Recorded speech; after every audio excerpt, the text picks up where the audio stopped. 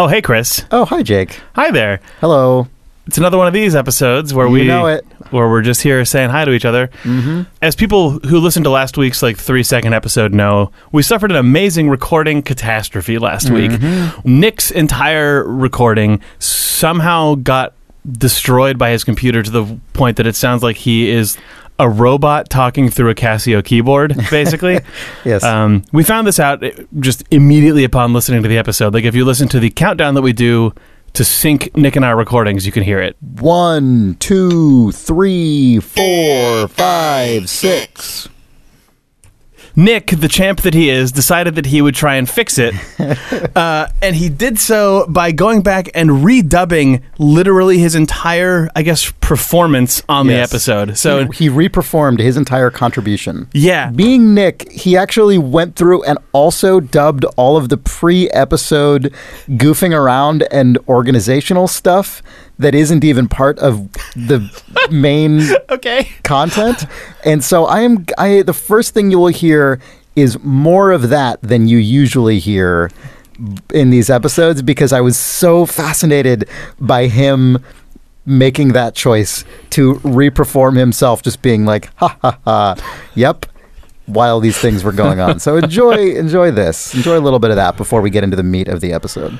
I was trying to think of what this feels like to me, and the analogy that I came up with is if you've ever written a huge paper for a class and the basic points of the essay that you were writing, but then your computer crashes and you didn't hit Control S, and then you're like, you go, okay, I think that I know it, and you retype it, and at the end of it, you're like, this basically says what I said. Nick did his best to save the patient that died on the slab, but I think it might have come back changed. Yeah.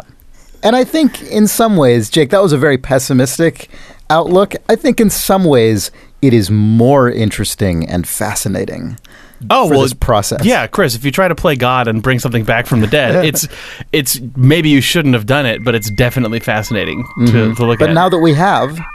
Enjoy. 1, 2, 3, Nick. 1, 2, 3, me. All right, Nick, you ready for our cool time? Yes. Yeah, sure. Mm-hmm. Are you not? Sorry, what is it, giving you weird anxiety or something? I hate it now. You hate it now? Because we do the simultaneous thing? Oh. I used to love it. Now I hate it. Well, here it goes in your ears. Ugh. I mean, we could flip it. You could start the count, and I could be the one who has to put up with that shit. No. That's fine. It's fine. Okay. All right. I'll Here we go. 1, 2, 3, 4, 1, 5, 2, 6. 3. Oof. It might help you to take the earphones out. No, he has to hear me. I mean, I guess once he says 4, then... Yeah. Once yep. Once you have the tempo. Yeah, I put my earphones in it. Yeah. That might hinder my performance. So I don't want to get too fancy. All right, so what the hell are we talking about? Oh. Well, the first thing is this. This episode of Important If True is brought to you by Quip electric toothbrushes, sent directly to your home with brush head refills every 3 months. If you go to tryquip.com/thumbs, you will get your first brush head refill absolutely free. That's tryquip.com/thumbs. Oh, Nick, I'm sure you do, but you have the right microphone on, right? Yeah. Of course I do. Cool. I would never not, Chris. Always got that microphone on. It's February 23rd, 2018. Sorry, that was terrifying. You were just glaring at me the entire time you said that. Fuck you. It's February 20.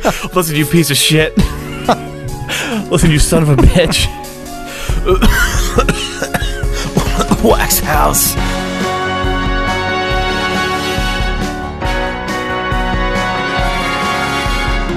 It's February 23rd, 2018. And this is Important If True. For Idle Thumbs, I am Chris Remo. I'm Nick Brecken. I'm Jake Rodkin. That was you were angling for a Newbery medal or something with the Newbery medal? Like a kid's book cadence where it was and this is important if true. It's like Nick is getting into a Shel Silverstein mode or something. Yeah, what is that, dactylic meter or something? I don't remember what all of them are. We'll refer to it as that, yeah, even if it's not. Mm-hmm. Welcome all. It's Thanks. Friday. Thank you. Oh, yeah. We're finally acknowledging that this podcast comes out on Friday. It's a Friday podcast now because that's what always happens. Welcome to it. Happy Saturday. Oh, Nick, you look very groomed. Canadian is the word you were looking for. Yeah. You visited our friend Landis in San Francisco. Yeah. Yeah, you came down here just to get a haircut and record a podcast. God, she told me that she had a client once that she said she flew to France to get her haircut. Did you hear this one? How is it her client? Was she in France? It was the first she gave up on this? That her client had her client had such mental insecurities that she only switched to Landis after a lot of anguish, basically. But she was flying to France. I guess if you can afford to do that, it probably feels like a meaningless expenditure. I guess so. You know what I mean? If you have the amount of money where that's even remotely possible, then that means that for you it is so possible as to be invisible. Yeah, exactly. Right. Yeah. That's intense. Yeah. Yep. Well, you're on your way, flying to another country to get your haircut. Yeah, ridiculous people flying across international borders just to go to their favorite hairdresser. Yeah. Yep.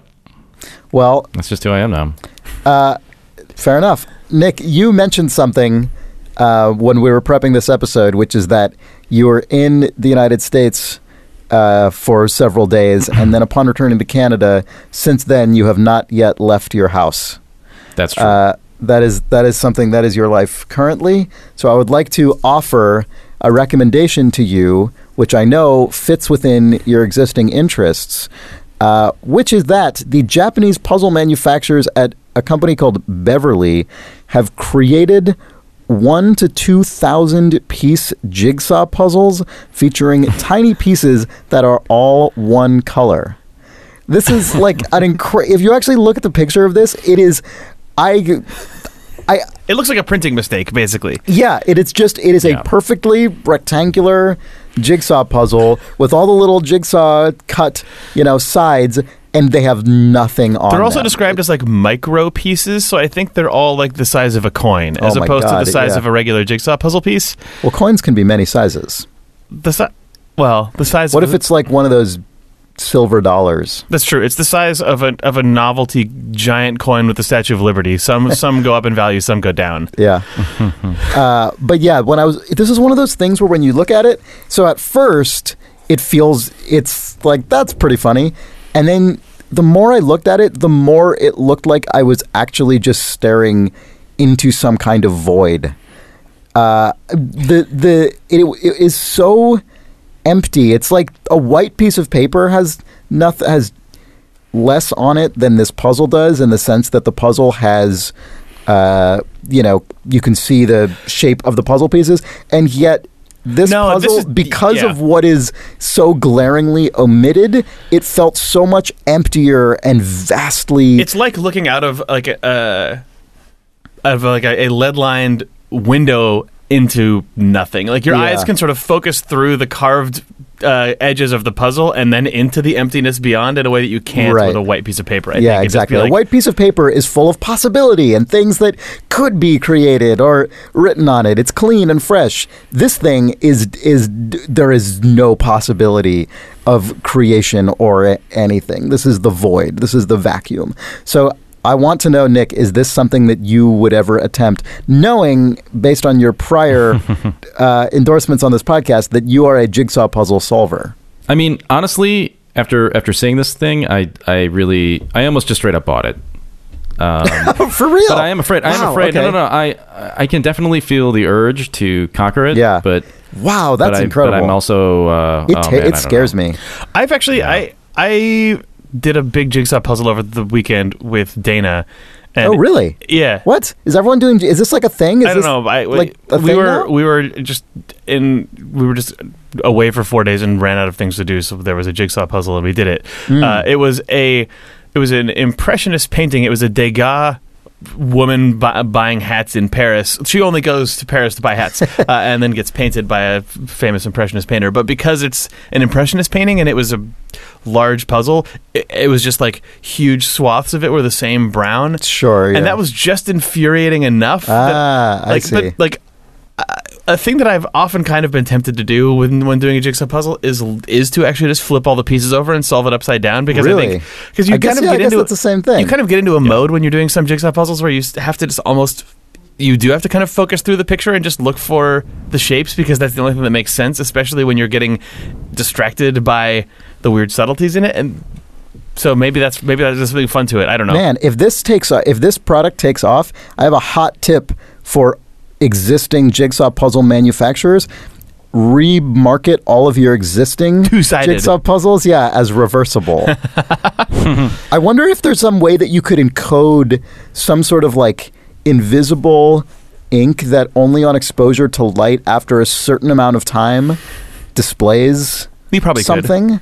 Yeah, that would be a really good long-term thing to secretly encode into what's the these worst puzzles. thing you could do? Here's the worst thing you could do is make the puzzles such that 50% of the pieces are actually cross-compatible, but the picture like the puzzle can be solved in two different ways. Like all the pieces actually have two different places they could fit. Yeah, but if they're all white, how can you? But you have like UV ink on it, and then have it come with a UV light that's on a timer that will just only shine it'll shine for like 3 seconds every 5 minutes. So this puzzle is already basically designed for people with kind of obsessive personalities. But then it's just every little things that are slightly out of place nag at them. Yes. If ever, and you're just feeding and then into it just this. Goes, here are the mistakes, remember them, and then the light turns off again, and you're like, oh, Jesus Christ. Wow. That is diabolical. I don't know. This product is clearly built for a very specific type of person, and you can drill into who that is. That's brilliant. I mean, especially if you can somehow tie this into like an actual real-world conspiracy or murder or ransom or escape plot or something, because then, that's obviously the ultimate calling of such a device. Yeah, you could find the killer in this alternate reality game or whatever. Nick, you earlier suggested when we were talking about this, the nightmare of deliberately or accidentally shipping one of these 1,000-piece puzzles with one missing. Yeah. And I think that is actually a fantastic modification to this product for another type of person. If the box says 999 to 1,000 pieces included, and the entire time if you're like I can't find the piece that goes right here, it could be the missing piece. Right. Every single time. Oh, no, it wasn't. Okay. Right. Oh, my God. Wow, that is brutal. And then if you go through and count them all, are you confident that you counted correctly? Oh, or you shipped the 1,000th piece that may or may not be for this puzzle.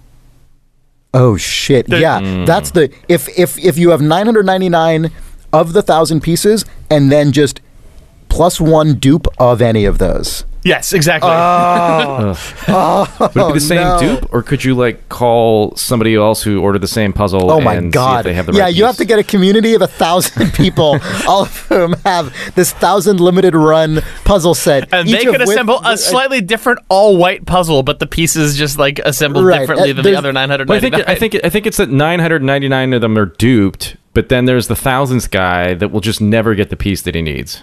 Oh my God! So it's actually what you're. So you get the community together, and everybody figures out. Okay, you give him your piece, and that solves your puzzle. But then there's that one guy who's just left out in the cold forever. Yeah. So this is actually, you end up with 1 million puzzle pieces and 999,999 pieces. Oh, you end up with 999,999 puzzle pieces out of an intended 1 million, because 999 of the people have all 1,000 pieces. Yes. And then one guy has 999. And then one guy's just like, wax house, baby. Man, this is how far does this go? You could basically, depending on the success of the series, you could just sort of exponentially scale this up until the entire planet is collaborating on and then basically God, can that puzzle have the answer to climate change on it? Yeah, please.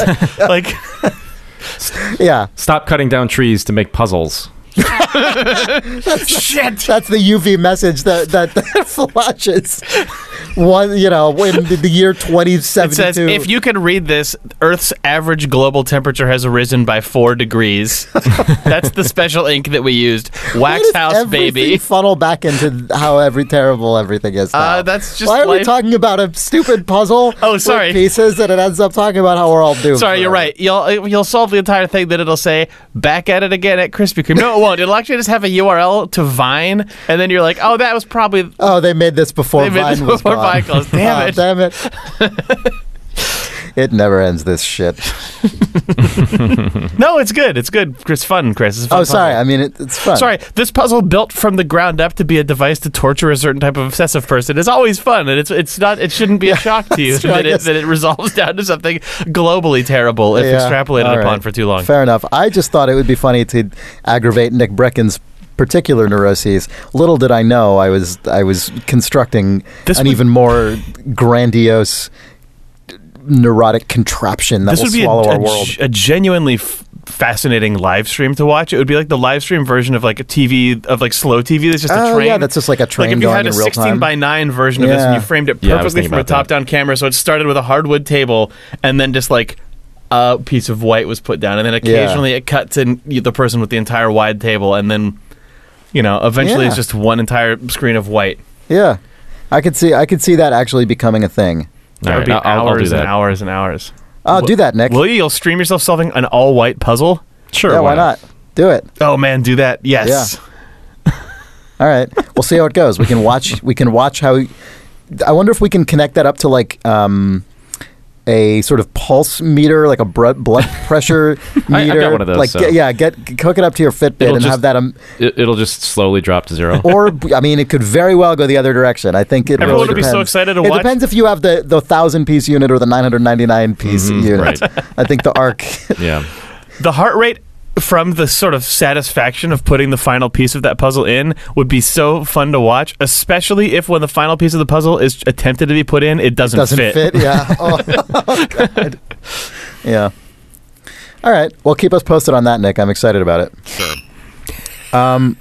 We have an email from Gintz. I'm sorry if I'm saying that improperly. Let's assume that you are. As I often do, I'm sure. Who writes, "Hello, Important If crew." Oh, that's a new one. Jake hates any coined phrase. I don't hate one that he has introduced. Oh, Chris, that is not true. Hold on a second now. Yeah. Are you trying to get into blaming me for being upset with y'all last episode? By which I mean being upset with you and Nick last episode? I mean, I'm pointing out that you reacted in a way that I would describe as unnecessarily violent. Well, it's because you looked around with a slightly smug face and said, "You ready, y'all?" And you're a person. I didn't have a smug face. It was in your voice. Your face was conveyed through audio, which humans have the power to do. I have already forgotten the other phrase that you used one time. Well, I fear there's too much clam in the beverage. No, yes. Yeah, see, this is what I'm talking about. What? I like that you... Nick is like having an episode right now, apparently. You're just staring around the room. Do you guys hear that? Bafflement. Oh my God. Hear what? It sounds like a massive fart is happening in my apartment. What? I'm very concerned. Nick, we've moved past that phase of this about? podcast. Just Furbies just keep going. It's fine. Jake was losing his shit over people saying things. I said, I fear there's too much clam in the beverage. Because I fear it.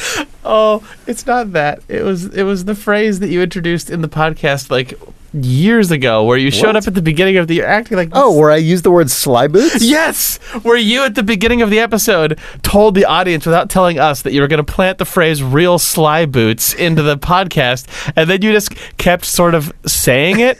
And the manner in which you opened the episode with y'all last time felt like the exact trap.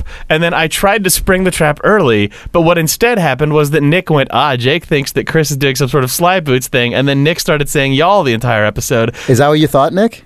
Yeah, more or less. That's because I straight up accused you of it. I said, is this some bit you're trying to introduce into the show? I wasn't. You say, yeah, I know, but then Nick did it anyway. But then you fucking introduced Clam and the Beverage into the episode at the break by just saying it apropos of nothing. It wasn't apropos of nothing. I don't remember what it was apropos. We ended an ad, and you're like, what are we talking about next? And then you looked around sort of worried and said, I fear there's too much Clam in the Beverage.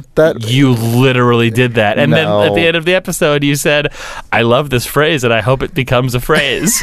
Like, I feel like I was in the... Yeah, exactly. I feel like I was in the right with my apprehension about the trap-laden episode that we were walking into. Yeah, I don't know. I think you're creating things that aren't there. Much like I enjoy doing with language. This is not even really related, but I saw something the other day about how... I don't even remember what game it was, but some video game company... In the terms of use of the game, they expressly forbid people from developing relationships inside this online game. It's against the terms of service of the game to like fall in love with someone and have a relationship in the game. And the way that it's phrased, you know, the way when contracts are written, they use the official name of the thing the first time. Yeah, and then in parentheses they have like the entity or whatever. Right, exactly. Or like the corporation or the film or whatever. The way that they described what I assume to be both their game and the sort of world contained in the game and your participation in it was described as, in capitals, the content. And so the terms of use of this game forbids from entering into romantic relationships within the content, which struck me as the most just like dystopian. That's such a better version of pointing in all directions that we are currently progressing. I couldn't handle it. That is a way better version of Ready Player One. It is forbidden to fall in love within the content. Yeah. But... Oh, God. Yeah. This is a story of two people who fell in love within the content. Within the content, and it's just called The Content. Yeah, two creators fall in love within the content against the express wishes of the developer. Yeah. We don't have matchmakers anymore. We have influencers. I don't know if you knew that, Chris, but developers... develop, and then content creators create the content and then fall in love inside of the content. I don't think they're supposed to, though. Oh, it's forbidden. I love that it's forbidden to fall in love inside the content. Mm-hmm. Yep. I mean, I think past a point, I think the reality we're living in will be indistinguishable from the content. Like when you're online at this point, if you're using social media, you are basically inside of the content. Increasingly, things that you use on the internet to express yourself in any way or even sort of react to other people's expressions or information or simple notes is itself part of the content, because the way that social media works is that everything is sort of packaged as something that is in itself content for other people to then react to or like or share. Yeah, of course. You're feeding more data into the machine. Well, you're feeding more data into the machine, but you're also creating content for other people to browse and enjoy and then create more content in response to. Yes. Like the content is basically just the sort of self-replicating like information the content creation network that we all participate in. The content itself can surely tell if two people fall in love inside of the content. Can you imagine your Facebook relationship status changing before you've had the conversation about like... Facebook knows that shit for sure. The content knows you've fallen in love. No, absolutely. I remember... It just analyzes that photo that you've uploaded. It says, I can see the way they're looking at each other. They're making... Yeah, I remember that like before I was engaged or anything, but when I was in the relationship with the person who is now my wife, I remember at one point, I don't remember if it was Twitter or Facebook or what, but there was some like tool where it was like, authenticate your account and it'll tell you who you love. And it just told me that it was the person who I was in a relationship with. The content I'm pretty sure that thing told me that I was in love with you, Chris, so I don't know if it's... Well... I forget who mine told me that I was in love with. It might have also you been are in love Chris. with the content. That's the ultimate aim. Yeah. What are we talking about? I don't know. I think we're taking a break. I don't know.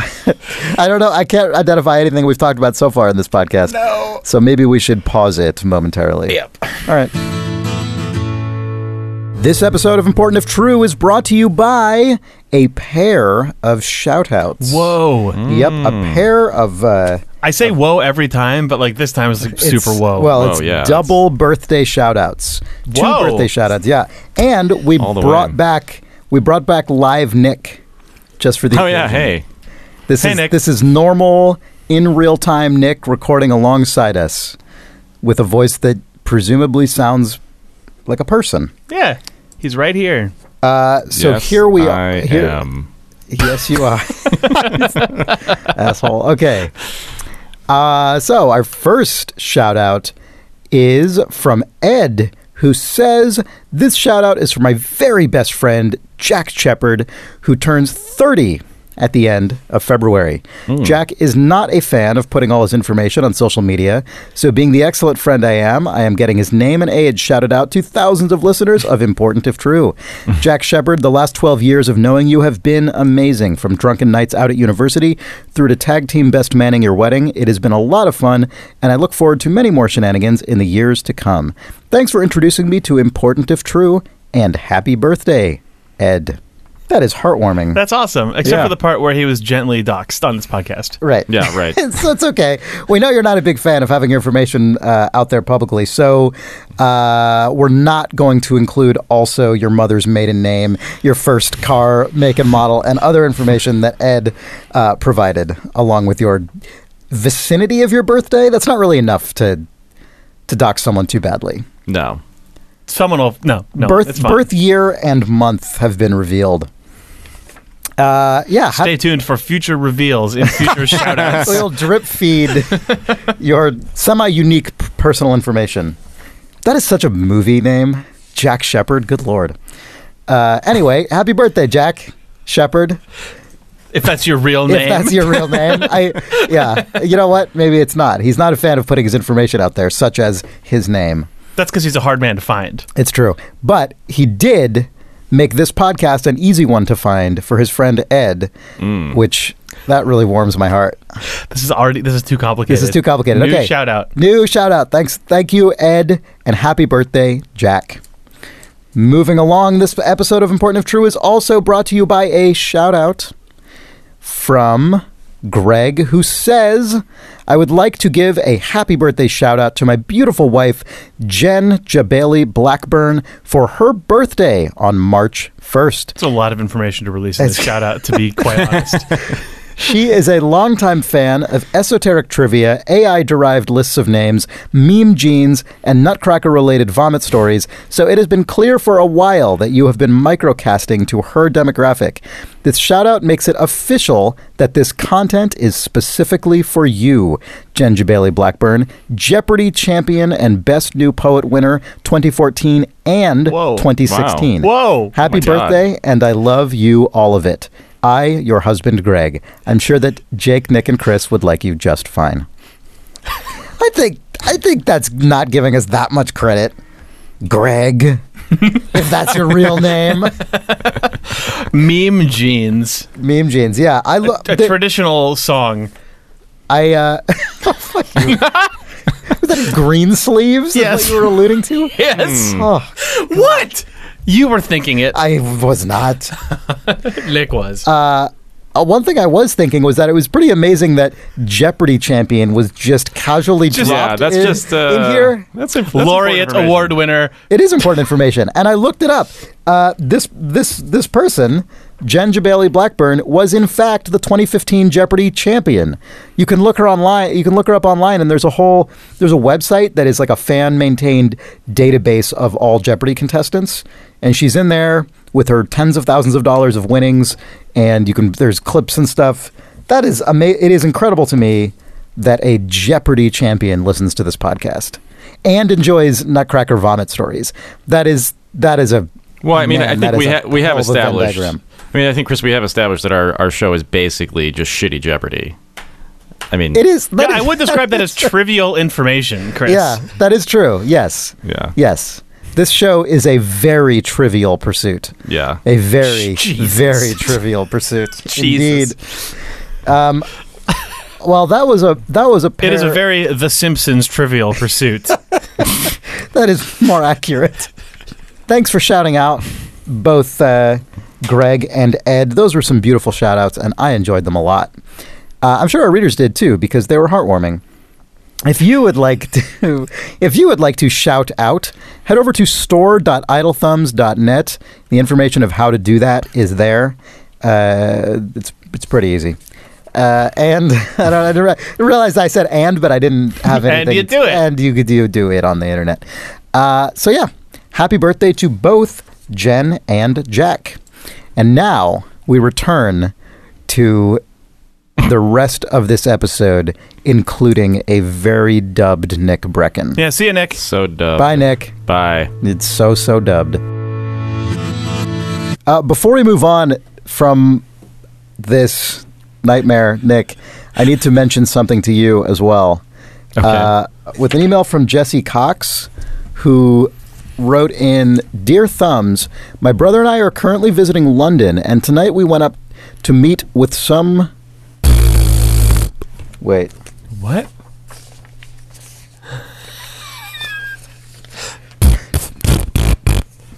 Shit. I don't have the right paper. What?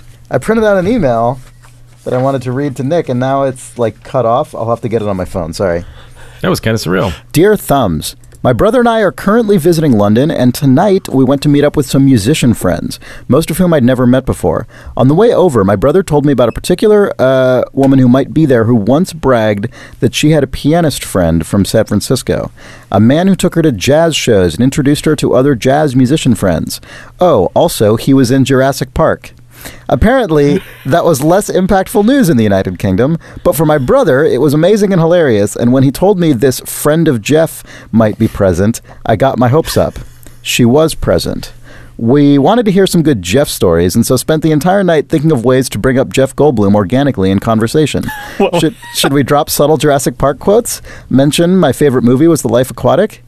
That feels like a bad way to go for someone who doesn't even seem to think it's notable that Jeff Goldblum is Jeff Goldblum.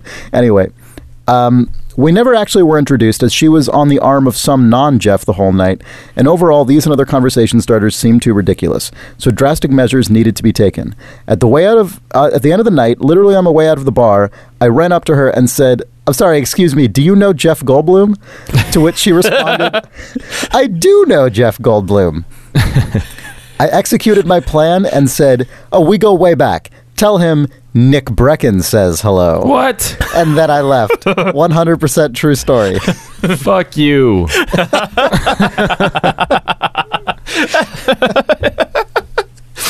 So, not only does Jeff Goldblum possess, in his individual possession, a Cold Bloom, a beer cozy manufactured by us featuring his face, he also may be told by someone on a different continent Nick says hello. Brecken says hello. He may know that there is someone named Nick Brecken out in the world who claims to know and be friends with him who he does not know. Fortunately, you won't match the description of that Nick Brecken if it's chased down. Yeah. I mean, unless it's a white guy with glasses.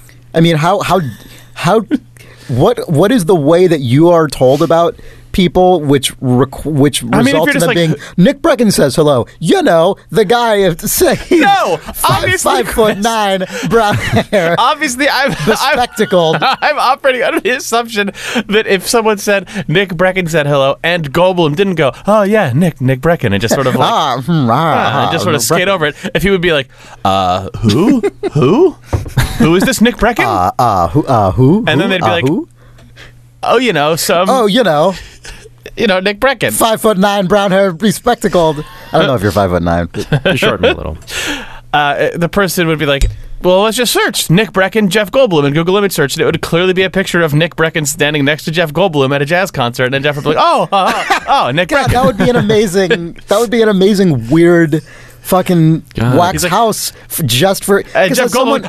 For someone like Jeff, you could probably pull that off though, because he's met enough people. Like he knows enough people that are essentially disposable that he exactly. wouldn't know whether or not I was his friend. Exactly. And not only that, so one, he's an actor, which means that is true generally. But two, it's clear he loves being the gregarious sort of knower of people who is, the life of the party and is always willing to instantly become someone's best friend, at least for the next 30 minutes. So he would definitely just get carried away on that without any hesitation. Yeah. For sure. So you're in, dude. Congrats. Yeah. So now you just have to go to avoid though, because I mean, there's nowhere, like, even if she says, like, Nick Breckon says hello, there's no way that anything from that moment will ever escape that vacuum. We'll never hear of it. I don't know. I think if we keep this going, if somehow just like all the people who possibly ever could encounter Jeff Goldblum or friends of Jeff Goldblum just keep seeding your name. No. I think I think the next time you go to one of his jazz shows, be like, "Hey Jeff, hey, it's me, Nick. Chris, I have the solution Nick to this. Breckon." And there would be a flash of recognition if these seeds keep getting planted. I think over time, I think there's a real possibility here. I'm pretty sure the way to lock this in is to start sending him a Christmas card. Oh shit! Oh my god! Yeah. Hey Jeff, from your friend Nick It's the wrong time of Breckon. the year for that. Like, put your whole name on there when you sign it. Yeah. Yeah, just send him one of those every year for a couple of years from an unknown address. Yeah. And then meet him. Or from your address. I mean, what do you think? He's going to go there? He's going to fly to Canada? Yeah. Can I send him like a late card now, just to get this started? So sorry, Jeff. I think this could be real. I mean, there's, I think. And then you've got to be like, well, we met many times. One time in airport security. Oh my God! Of course, I forgot. You're the first of any of us to physically encounter Jeff Goldblum. Yeah, that was almost 10 years ago at this point. I took your shoes, just like change it so you did take his shoes. You gave me your shoes. Hung on to your shoes for you. Just kind of try to gaslight Jeff Goldblum into thinking that he's been your gregarious friend in all these chance encounters. Yeah, and you could prove it by going back and researching what flight you were taking at the time, so you can figure out the exact day and airport that it was, and so you could, if he challenges you on it, you could be like, oh, look Well, no, you're like, I have this cell phone picture that I took of you. Oh, that's true. You do have an actual photograph of it. Yeah, I do. I do have a photo. I have a Never mind. Prove it that photo. way. Don't prove it at all, because that's all versions of that are kind of weird. But in fact, stay within. All I'm saying is become his best friend. All I'm saying is trick him into becoming your best friend and believing that you've always been his best friend and that he's known you for years and that you stole his shoes and that was great and fine. The fastest way for him to put a restraining order on me would be for me to send him a blurry photo of an airport with the exact flight information and say, "Remember me? I'm your friend Nick." Then the state would be recognizing officially that you have a connection, a deep enough connection to Jeff Goldblum that he even would bother to file a restraining order against you. Might be worth it. And then, after enough time, he would love you. He would have to. He would say, I think that's the rule. Friendship finds a way. Yeah, exactly. I mean, you taught me that, Jeff. What do you taught me that? Realistically, let's consider, like, there are two kinds of people. People that Jeff Goldblum does not have a restraining order against, and people who Jeff Goldblum does have a restraining order against. Right. Realistically, all things equal, with all no other variables involved. Exactly. Right. Which category do you think, on balance, statistically, is more likely to ultimately, eventually become friends with Jeff Goldblum? Oh, for definitely sure, the ones who have the restraining order. Oh, yeah. Yeah. So you're right on that. Yeah, exactly. Are you? I am very confident I am. I would say maybe disconnected from time, those are people who are more likely to, at some point along the spectrum of time, be friends with Jeff Goldblum, but I don't know if they're more likely to eventually be friends with Jeff Goldblum. I think you might have missed your window if you're in the restraining order category. The question is, do I want to be friends with him across, like, the prison glass? Like, if that's if that's what we're going for. Oh, man. So you're suggesting that you would violate the restraining order enough to be sent to prison, and then he would visit you. And then you start sending him Christmas cards from the inside. Right. I mean, I think that's probably a good strategy. Because if you're in prison, you're potentially a more pitiable figure, and you could definitely attempt to make amends from afar and really demonstrate growth in your life. And I think he might respect that. Well, it would be part of his story at that point, you know? Right. It would... it would make him come off well. Yeah, then he would have a story to tell. Exactly. Someone like him. He would have another story to tell. A lot of stories to tell, right? Or if he ever starts a podcast, that would be a great way to just like break the ice at the beginning and just get that story over with in 2 minutes and then never mention it again. But it's your entire chapter of your life that now has been He could bring it back in the season finale. Oh, that's true. Yeah. Remember Nick? God, Jeff Goldblum hosting an NPR-style podcast. I was just thinking about that. Would be fucking Jeff wild. Podcast. I'm kind of shocked that he doesn't. He could literally just do what his show is. Man, that's true. We should just approach him as the Idle Thumbs Network and you could make a really good podcast out of that if you recorded his jazz show, which he does every single week, and just edit it down into just like the best bits of music and the best bits of banter. God, yeah, turning that into just like a 20-minute listenable thing every week. Yeah, you could totally do that. Jesus. Yeah. Well, I'm his friend, so I'll... Nick, hook that up. Sure. All right, good. Well, that came full circle in a really productive way. Now we have both a new friend for Nick Breckon and a new business opportunity. All right, what are we talking about? We could do 39-year wax house and wine. A fine vintage. A fine vintage. We have here a 39-year-old wax house. In wax house news. Yep.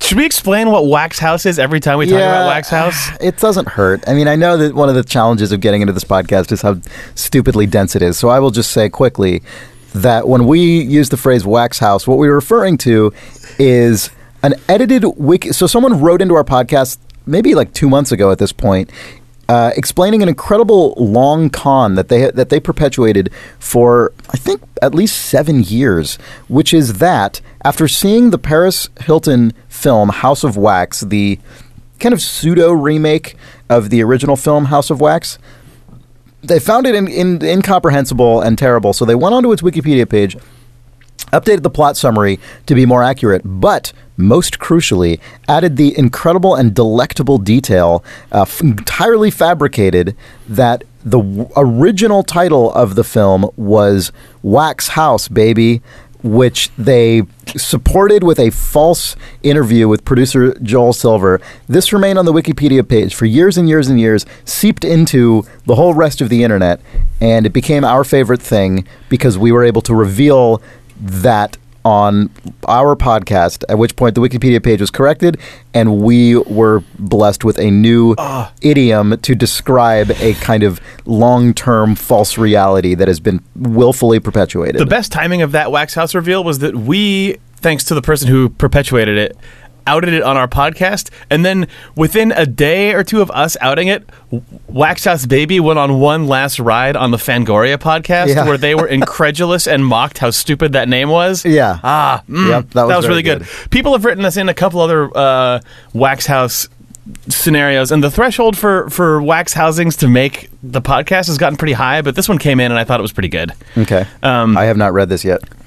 This is from Lauren. Lauren writes, Dear Idle Thumbs, sorry, this first sentence really threw me for a second. I have a crazy wax house, baby, story to tell you. Baby. Yeah.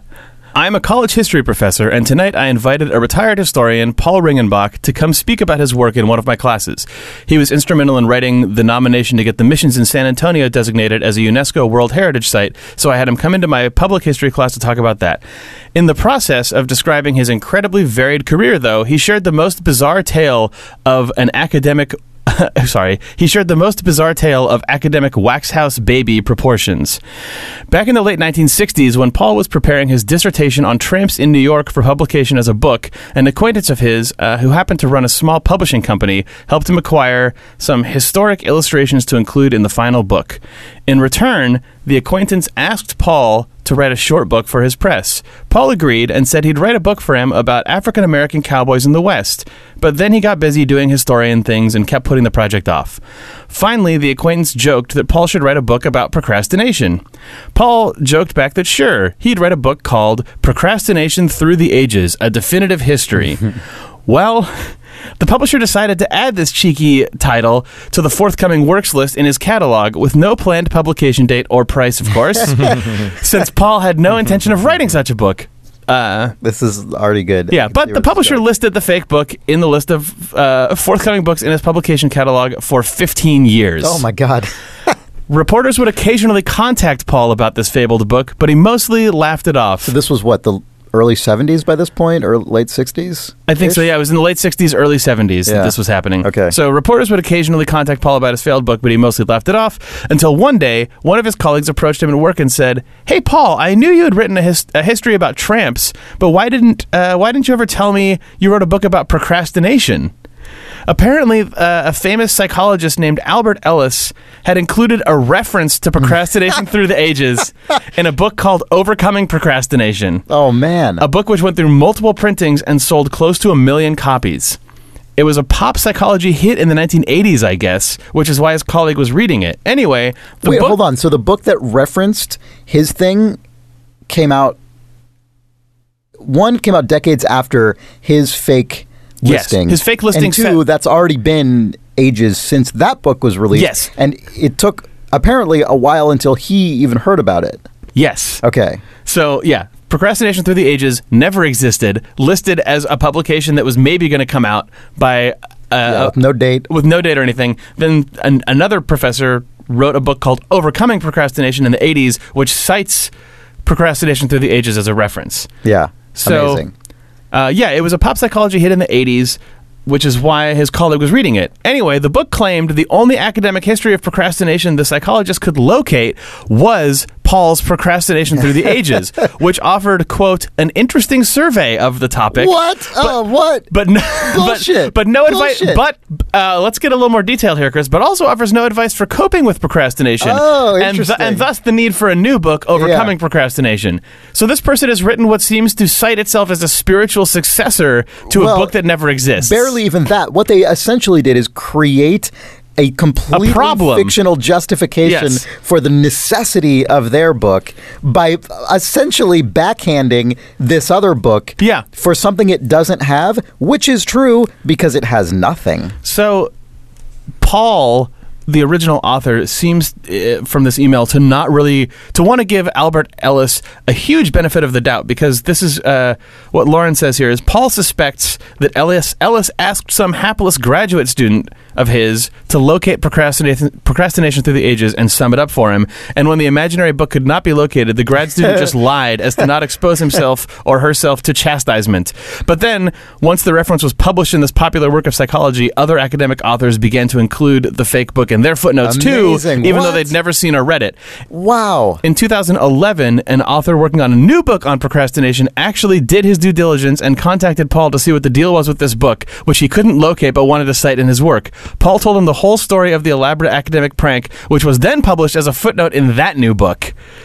Wow. The academic prank lasted 39 years, a true wax house. That's amazing. Yeah. That's so good. That really is. That is one of the best successors to the Wax House story, because like the Wax House story, but on an even grander scale, it actually has infiltrated the wider world and wormed its way into almost a cascading series. But in a very stupid and harmless way. Right, exactly. But in a totally harmless way that doesn't... As opposed to the truly harmful Wax House baby.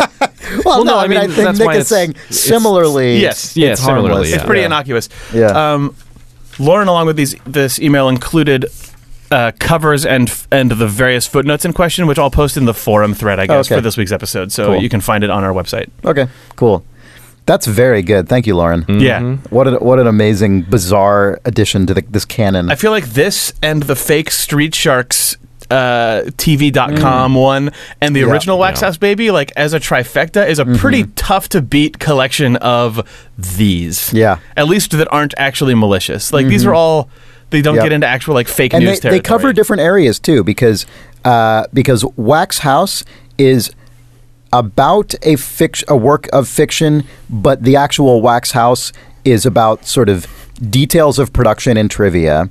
You have Street Sharks, which is a wax housing of fictional content itself. Right. And then you have Procrastination, which is wax housing of academic nonfiction. Right. So I feel like we have a really good spread. Now all we need is wax housing about the production or research of nonfiction, and then we have all four quadrants. Then you could draw one of those. We hit what they call, in the entertainment industry call the four quadrants.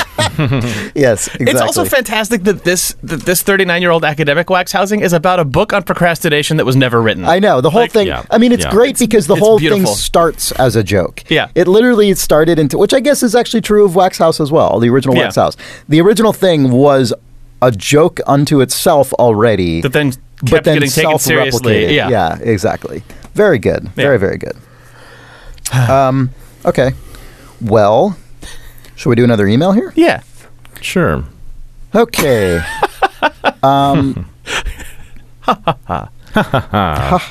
Danny writes, "Hello, Important If crew." Ugh. I knew that would get the. I love it. I love it, Chris. Let's be honest. What do I love? I love being referred to by the name Important If crew. What you love is the coinage of new terms introduced on a podcast. I can't not love it. That's true. All right. Danny writes, "Imagine that you are immortal, perhaps because of a genie, and you also have a magical bottle of wine that gets better with age. Specifically, every year the wine ages, it tastes twice as good as it did the year before. How long would you wait until you drank the wine?" It tastes twice as good as the year it did before. Yes. So honestly, I think we have to take it on faith that you know this somehow. Yeah. That wine is going to taste real fucking good real fast when that starts compounding like that. To be clear, but it could be even better later. Yeah, but also it's wine. So it's probably just going to taste fine, and I'm going to enjoy it fine. Yeah, this is the try it finally. My time has come. As a fucking wine simpleton who can't tell the difference in qualities of wine, fucking finally. Where you're like, oh, sorry, I accidentally poured the magical bottle of wine that gets better every year. I don't know how long I've had this in my house. I think I've had this around for 5 or 6 years. 15 years? Shit, sorry. I would wait 20 years.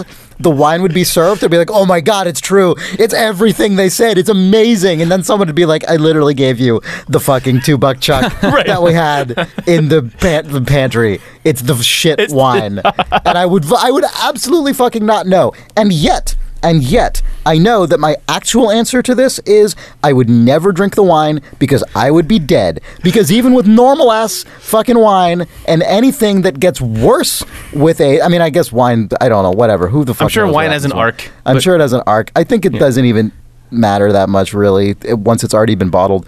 Who knows?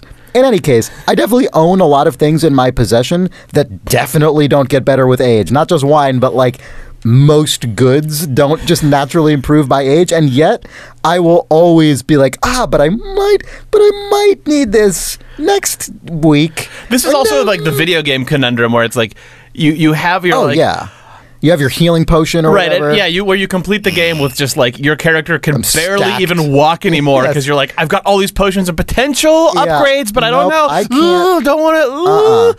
Might need them for something. For something. Sure. I would be dead. This wine would outlast me for sure. Oh, but the thing that's 100% true for me. I would be rotting in the ground, and then I would haunt my descendants and tut them when they try to open the wine in my honor. They'd be like, "Oh, he died as he lived, not drinking this wine. Let's toast to his honor." And I'd be like, wait, but it's going to be so much better next year. I think that for me, it would there's one even crippling twist on this where if it was I lived a long, healthy life, and then at the end a doctor was like, you have 2 weeks to live. And I'd oh, fuck, okay, do I open the wine? Then I'd be like, what if it's not even that good? What if this wine started off what? I don't. What if it started off so bad that the point? Or what if I can't even tell? What if I'm just I'd rather mystery box this wine and just never know and just bury me. Yeah, bury me with this wine. Yeah, the allure of the wine is so great that drinking it would be bad. And, I hate that the mystery box is a concept in fiction of that propose a mystery so tantalizing that you would never want to answer it because the answer would be disappointing. But in the case of this bottle of wine, fuck, I don't know if I'd want to know. I think that at the end of it I would just because what if you just go yeah, oh, it's wine, I guess. It's wine. It tastes like how wine tastes, which is my reaction when I drink literally even then wine. If you're I've had better wine before. That would be very presumptuous. Well, okay, that's what you say as a wine person, but as a regular person, you'd go, oh, I've enjoyed this doesn't, I've had things that I've thought tasted better to me, right? Like that's... I'm getting notes of wine. Exactly. I'm detecting where you're just grapes. like, oh, I had a Sauvignon Blanc one time that was like a little sweeter, and I liked that more than the person next to you who's also tasting this magic wine just goes, ugh, you fucking simpleton. Where you're just like, yeah, I mean, it is actually pretty... the more I think about it, the more this is actually a terrible situation. Okay, wait. Because you're building up the expectations so much, and surely you wouldn't just do it alone, would you? Or would you, out of fear of all these other scenarios? This is the thing that would actually make it better. If every year, the sommelier who has to come out and present the wine to you also has to add onto the list. Hold on a sec. Wait, what list does he have to add of to? Notes and flavors and things that this wine includes? If that also gets twice as elaborate every year, I would definitely wait until the last possible minute. And then it's like, okay, I'm going to spend the last week of my life listening to this fucking guy have to describe this amazing wine. This comes in. The actual treat is not the wine. No. The treat is this fucking man who has to enter your house for some reason. It's the wine you're culture. Just like, wait, hold on. Let me set up. You can probably pull up my fucking comfy chair that I now have acquired mainly for this purpose. Put my feet up on the thing. You're separately drinking a different alcohol. You've got your snifter of brandy that you're... I'll call it a snifty. You're swirling around in your fucking cigar just to enjoy. Yeah, and that guy's also got that because it's like, settle in, fucking buckle up. Because I'm going to describe this amazing wine that is empirically the best wine. And by best, I mean it has the most notes. Complexity. It's got some fucking notes. It's got legs up to here. You just sort of covertly introduced the idea that this comes along with a sommelier who just appears, I suppose. Yeah. But I mean, that's starting to get like, then there's this additional guilt. Whenever you even get close to opening it, he sort of has to show up, and they're like, oh, not today. Yeah, I mean, if you drink the genie is probably the sommelier. Yeah. Oh, is it? Because I was thinking if it's just a guy, there's an additional pressure, which is that you're putting a human being out of a job once you drink the wine. So he's got he's got to thread an incredible needle. Like, I'm a 6th generation this wine bottle specialist. My grandfather's grandfather only had to learn like 2 things about this wine. The genie? Pretty sure the genie hired him? I mean... What, do you put out like a job listing? Why not? Here's this wine bottle that will... This is going to support 6 generations of master sommeliers. I mean, I think it's worth a little bit of legwork to find the right person for the position. The right old wine family. Yeah. That feels like the kind of thing that once upon a time would have actually somehow been supportable employment. You know, when you watch a period piece, like an upstairs downstairs drama of any kind, or even something. Well, but even something less outrageous than like a stately country home with a full staff. Even when it's just apparently just an upper middle class. Oh, like when you watch The Apartment from America or something from like 70 years ago. Yeah, how the fuck did these people employ like 2 other people to just live in their house and do menial tasks for them? How was this ever something? Chris, back in the day, Americans used to have magical bottles of wine. Jobs and Cash. Yeah, they also had Hope's Jobs and Cash. Some of them did. Let's be clear. Chris, 10 years ago. 38 years ago. 38 years ago, we had Bob Hope, Steve Jobs, and Johnny Cash. Now we just have this goddamn magical bottle of wine that I feel way too bad. So that's another reason why I wouldn't actually open it before I died. I'd be like, I know I'm passing up a great gift of hearing you describe this bullshit to me, but then I was like, I will just laugh at you. Well, and then I'll taste this wine and go, I gotta be honest with you, it just tastes like wine, and then I'm gonna die, and him and his family is out of a job. Plus, I mean, the enjoyment of hearing the guy listing all the stuff was just so much more enjoyable when it was the shared experience with Steve Jobs, Bob Hope, and Johnny Cash all sitting around the room. The original owners of this bottle of wine. We're the last surviving member of the Hope Jobs Cash Tontine. It's mine, rightfully. I mean, they all died before I did. And also left our country with this... we have no middle class now. The Rust Belt is in decline now that we lost our Hopes, Jobs, and Cash. All we have is this magic bottle of wine and this... We gotta make it last. The magic wine economy. All we have is Hopes, Jobs, and Cash and this guy. This fucking wine guy, I guess. A poor substitute for these great Oh, men. you mean me, James Freedom? We still have that, Chris. Fuck you. Christ. Okay, this podcast has to end. Yeah. Good. All right. Notable wine owner. Yeah. James Freedom the Fourth of July. How did the yeah, I inherited my dad's genie. That's how I got to where I am today. I'm sorry. What? Well, I said that I got here about on my own bootstraps, but everyone knows that I just Everyone have a knows genie. that I just inherited my dad's genie. My Dad's Genie, a Disney film. Freedom isn't free until he wishes it from his genie and breaks the curse. Yep. Anyway. Oof. Oh, freedom is free, but his genie is not. There we go. That's what I meant to say all along. We've all seen Aladdin. Anyway, erase this podcast from your podcatcher device now. I'll do my best. Alexa, delete this podcast. That'll work for like at least one person. All right. Is that it? Is that all we got for this episode? I feel like we're running out of juice. I feel like we're running out of vintage wine. Unlike wine, this podcast does not get better the longer we do it. I mean, maybe it would have if we just recorded one episode and then let it age and it got better every year until we finally released it on an RSS feed, by which point it would be the most incredible episode of any podcast ever released, and then we could just retire. Oh, we did that because last week's was the only episode, was the last episode we released. True. We went out on a high note. Yeah. On a high sort of...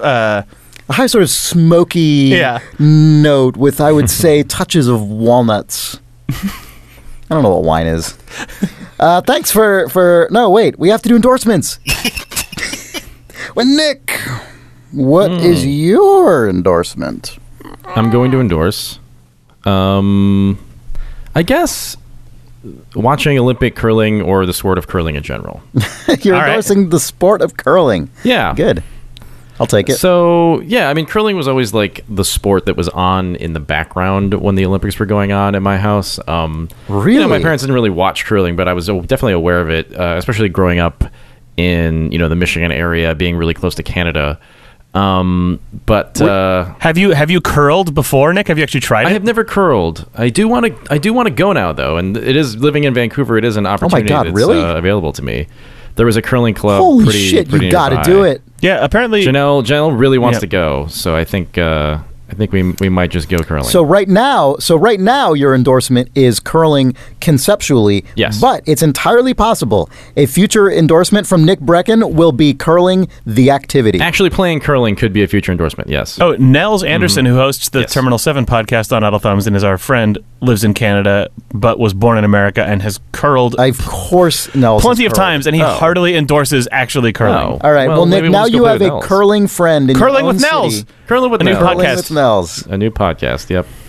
I would definitely listen to you guys recording a two-person podcast after curling. Here's the thing. I get really into curling this week. I've watched almost every match so I was following specifically the American Please explain men. what curling is, because I bet there's a non-zero number of listeners who don't know. So curling, if you know what shuffleboard is, it's kind of like shuffleboard on ice. You start out on one end of a long sort of rectangular section of ice, and there's a target that looks like a big series of bullseyes at the far end. And you have these stones called rocks. Very simple sport, really. Nice. So you have these stones called rocks, and they're smooth on the bottom. And so the ice itself is actually not smooth. It's a misconception. People actually think it's smooth like an ice skating rink, but it actually has a texture to it. It has these little stones embedded in it or something like that. And so what happens is when you throw the rock down the ice, trying to get it into the bullseye, you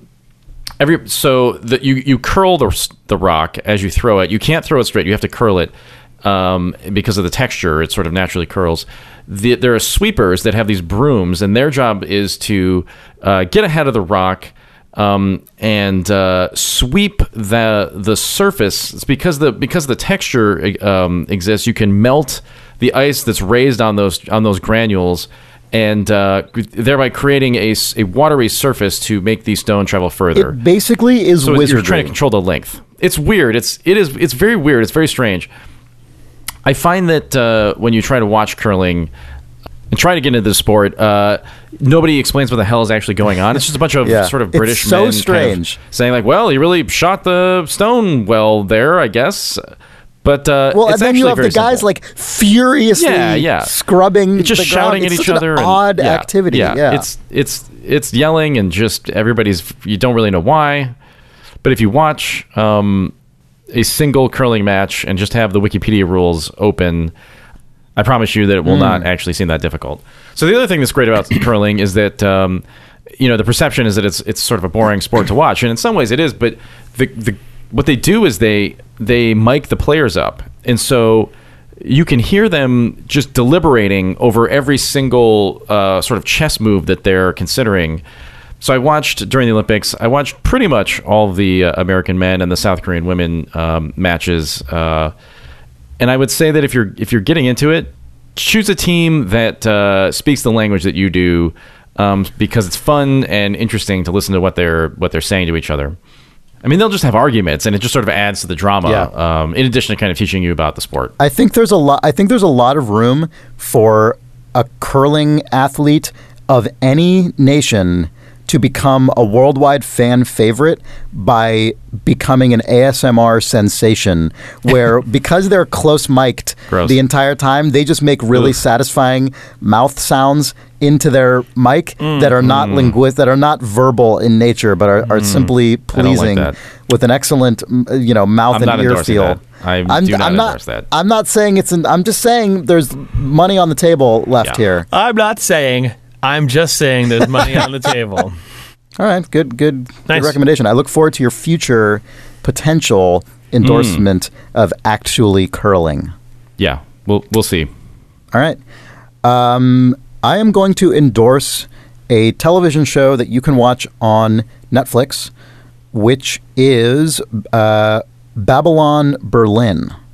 This is a German language show produced in Germany.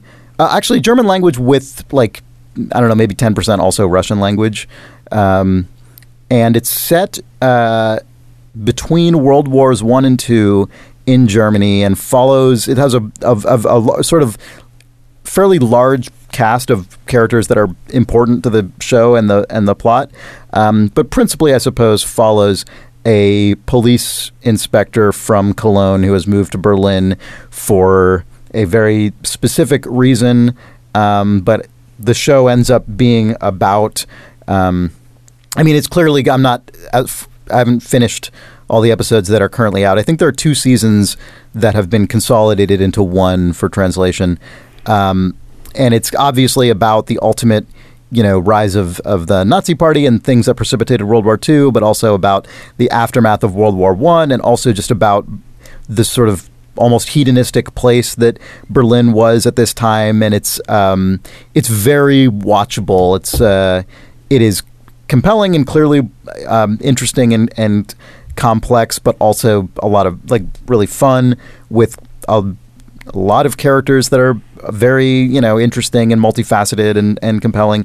It's just a really good watch. And Jake, in particular, I want to recommend to you the production design of this show, which is outstanding. They do an amazingly thorough job of populating every corner of the world with graphic design and typography and just overall all kinds of production design that really evoke that particular era of Germany. And the introductory sequence is absolutely fantastic. Rad. It's a really cool, just stylized thing that very much evokes, I guess, sort of just the German film aesthetic of a certain type of that time.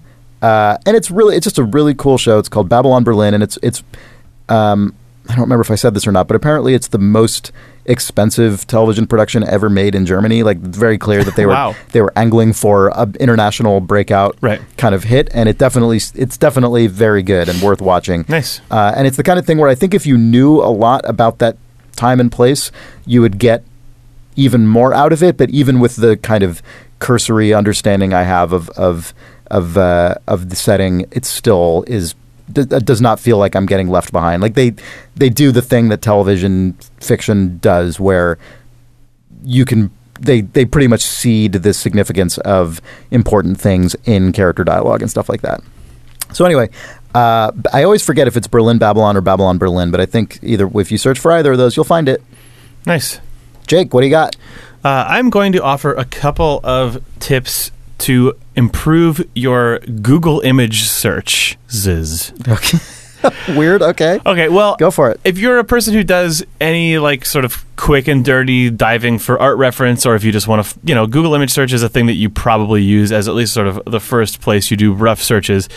Google image search has recently gotten objectively worse because they, I have noticed this as well because of all the product stuff. There's a couple things. Yeah. The very most recent thing is, I think it's, you can no longer view image. The view image button is gone. Yeah. There used to be a button that you could search for images, then you could press a button called view image that would just hotlink you straight to the source JPEG instead of going into the website itself.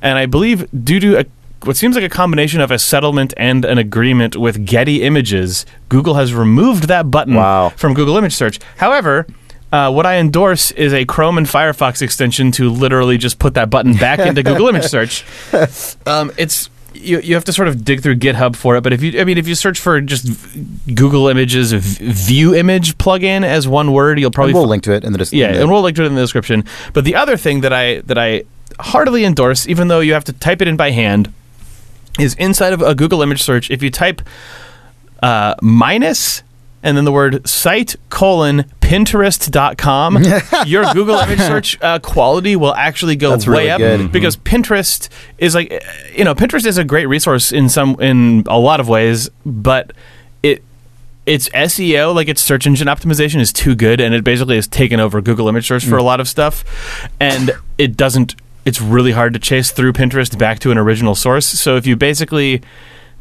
put minus Pinterest.com or minus site:pinterest.com, Google will just screen out all Pinterest.com It's a good tip. searches. And if those two things combined have restored Google image search for me to its quality level circa a couple years ago when Pinterest hadn't taken over, and also when you could just direct link to every image. All right. We'll link to that in those things we'll link to and describe those two things in the description. I'm going to plant a seed of a potential future endorsement from Nick. I'm going to plant the seed of a potential future endorsement from me. I'm very curious to see how this ultimately goes. On a whim the other day, I bought a small jar of Marmite, and I'm going to attempt to teach myself to enjoy Marmite yeast extract, something beloved by Commonwealth citizens. Marmite and its cousin Vegemite. So I'm going to attempt to introduce to acquire a taste for Marmite, and I will potentially in the future endorse Marmite if I get there, and I'm willing to. Jake's not happy about this. Marmite's interesting because it is like there are certain foods that one can taste and go, I don't like that, but I understand. But it's fascinating. But but I understand why someone else likes it. Like I suspect you're probably like that about olives, where you're like, you could tell that there's some complexity to it, even though you don't like it. Exactly. And in fact, my experience with olives, it's been a years-long process for me, but olives are maybe the one food I can think of in the world that I actually traditionally dislike the taste of, which as a person of Italian descent who grew up eating home-cooked Italian food every day was sort of shameful to me. So I've embarked on a campaign that is basically the length of my adult life to date to force myself to enjoy olives, and I've definitely, I would say within the last couple of years, I've definitely rounded that corner. And I'm on that same campaign. Yeah, exactly. And that's true. I know we have, yeah. And so I know it can be done, and I'm going to do it with Marmite, goddammit. On that, thank you for listening to this episode of Important If True. We appreciate everyone who listens to this podcast, who writes in, who tells a friend, any of those things. Even just listening, it really means a lot to us. It's very cool that people listen to this podcast and enjoy it. If you do have a question for us, you need our advice, have a conundrum or situation that needs untangling, go ahead and send that right in to questions@importantiftrue.com, and we will do our best. If you would like an ad-free version of this podcast, head over to patreon.com/idlethumbs, where you can find all the details about how to make that happen. And That's it. That's all we got. We'll be back next week with another episode of Important if True, now releasing Fridays. Now admitting that we release on Fridays. And that's that. For Idle Thumbs, I am Chris Remo. I'm Nick Brecken. I'm Jake Rodkin. I'm Nick Brecken.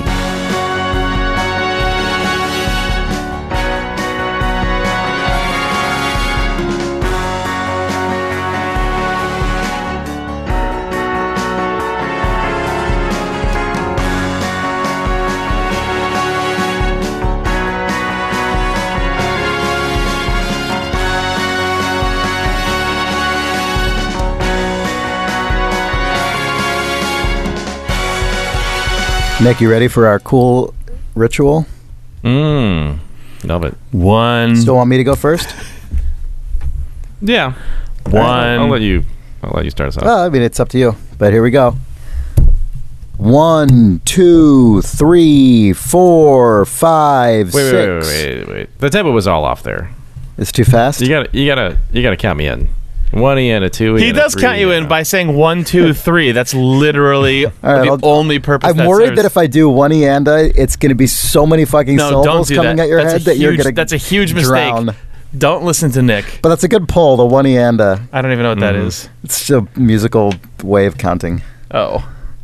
It's a cool way of counting. I'll just do it for the 1, 2, 3. Then for 4, 5, 6, I'll do it normal. Oh. We'll do it. Here we go. Yeah. 1E and a 2E and a 3E and a 4 4E and a 5E and a 6E and a 7 Okay, and hold on. We got to do that again. Just don't. Why would you do that? Because it lets you internalize the tempo better. It kind of, yeah. All right, here I'm going to do it again. I'm only going to do the 1E and a 2E and a for 1 and 2, but on 3 I'm going to transition to normal. Then on 4 you come in. Okay. All right. 1E and a 2E and a 3, 4, 5, 6. And that was a good one. I could tell. Yeah, that sounded was a really good. good one. See, you got to break it down. And I didn't even have to take my headphones out of my ears. Oh, so good. All right. Just amazing.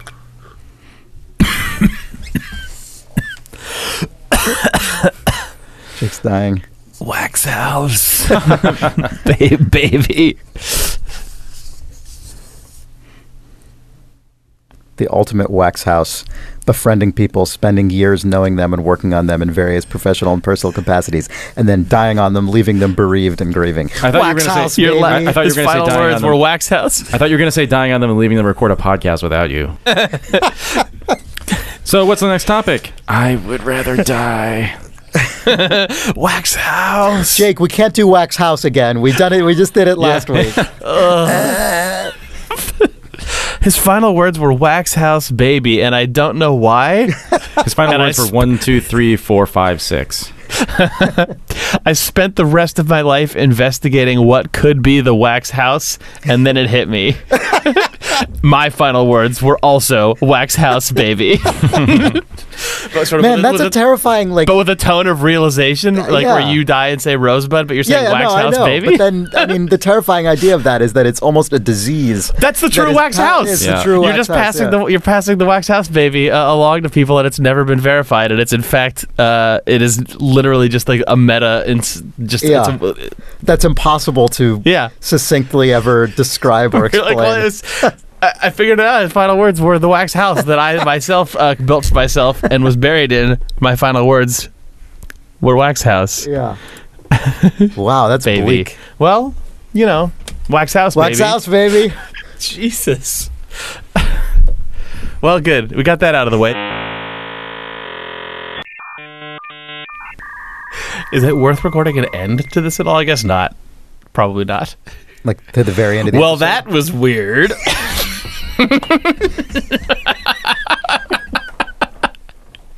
Yep, there it is.